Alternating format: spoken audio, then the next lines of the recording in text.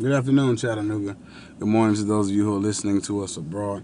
This is the Reverend R. Levon Yates with your Noonday Nugget. Thank you all for joining us for the winter season of the Noonday Nugget. We'll conclude today as we have been talking about relationships. We'll take a brief sabbatical, if you will, or hiatus, and we'll join you back in mid-March for the spring season of the Noonday Nugget. Again, follow us on Apple Podcasts, The Noonday Nugget, on Facebook, The Connecting Place with R. Levon Yates, on any social platforms at Rev Young Yates. And you can always connect with us via our church connection, and that's True Vine Temple, the place of transformation in Chattanooga, Tennessee. I want to talk today about a topic that is overlooked and still considered taboo in many settings, and that is mental health. Believe it or not, the Bible speaks to mental health in various scenarios in the Bible of the Old and New Testament. And I believe there's help there for us if we allow the help to come in. Over in 1 Kings chapter 19, one of the more familiar stories, you have the prophet Elijah, a prophet of God who had seen great highs and experienced great lows. He experienced depression in a major way and was even suicidal. When we get to 1 Kings 19, he's on the run for his life, and he sits down under a tree, and he tells the Lord, please take me now, because in simple fact, I don't want to be here. And many of us can relate to this scenario that Elijah is in, that we don't want to be here. Maybe you're not suicidal, but maybe depression knocks at your door and you say, I don't want to be here. Maybe you don't even know that you're depressed or suicidal, but maybe it's something that's just off balance and you can't put your finger on it. And maybe it presses you to the point where I don't want to be here.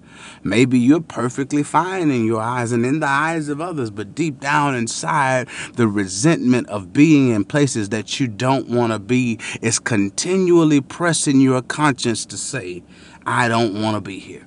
How does life go on when we are forced to stay in a place where we don't want to be? The good news is I would suggest to you that maybe you are not forced to stay there. If your perspective changes, your outlook changes, and that's a good chance that your outcome will. Look at the story of Elijah. He rests, he sits down under a juniper tree and he rests in the midst of depression, in the midst of struggle, in the midst of suicidal ideation. It's important for you to rest. Many mental illnesses are because the mind does not take a rest and it begins to wander and work in mysterious ways that we sometimes cannot control. But there is rest available for you. The New Testament writer says there remains a rest for the people of God, but not just rest. Be willing to be open and you can be revived. In this story, Elijah was revived. He says, I don't want to live anymore. And instead of responding back in a manner of why or explain yourself, the Bible suggests that the angel showed up and fed Elijah. Elijah ate, rested some more, and it says the angel fed Elijah again. It says you need to get your strength because what's ahead, the journey ahead is too strong. May not mean much to you, but it means the world to me in my own struggle with mental illness. It means the world to me in my own struggle with helping others who struggle. I have seen this far too many times. It's been told to me and I hold it dear to my heart that you cannot pour water from an empty cup. So there is a need to rest, but not just rest. While you're resting, allow the Lord to revive you because what you have ahead is going to be there for you and you need to be prepared, but you missed it. You are getting excited because there is something ahead. Even though we may not see it now, there is something ahead because we don't want to be here. Guess what? This ain't your final destination. There is something ahead. Don't just rest and get revived, but afterwards reset your focus, reset your mind that you can resume your practices. The Bible would suggest to us that Elijah stopped at at this place called Beersheba.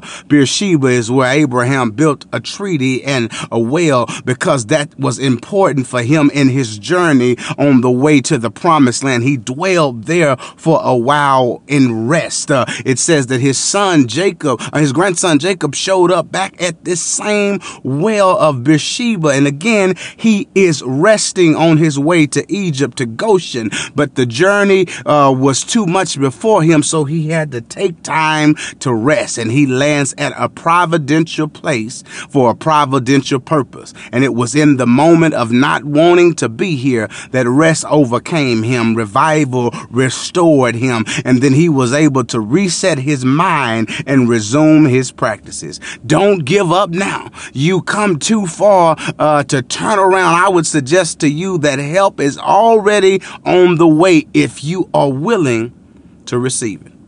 Be still and know that I am the Lord, because it's in your rest where you gain revival. It's in your rest where you can reset. It's in your rest where you'll get the plans to resume, even when you don't want to be here. Don't give up now. Keep pushing, because there is a purpose in this plan. Be blessed, and remember, you're on the mind of God.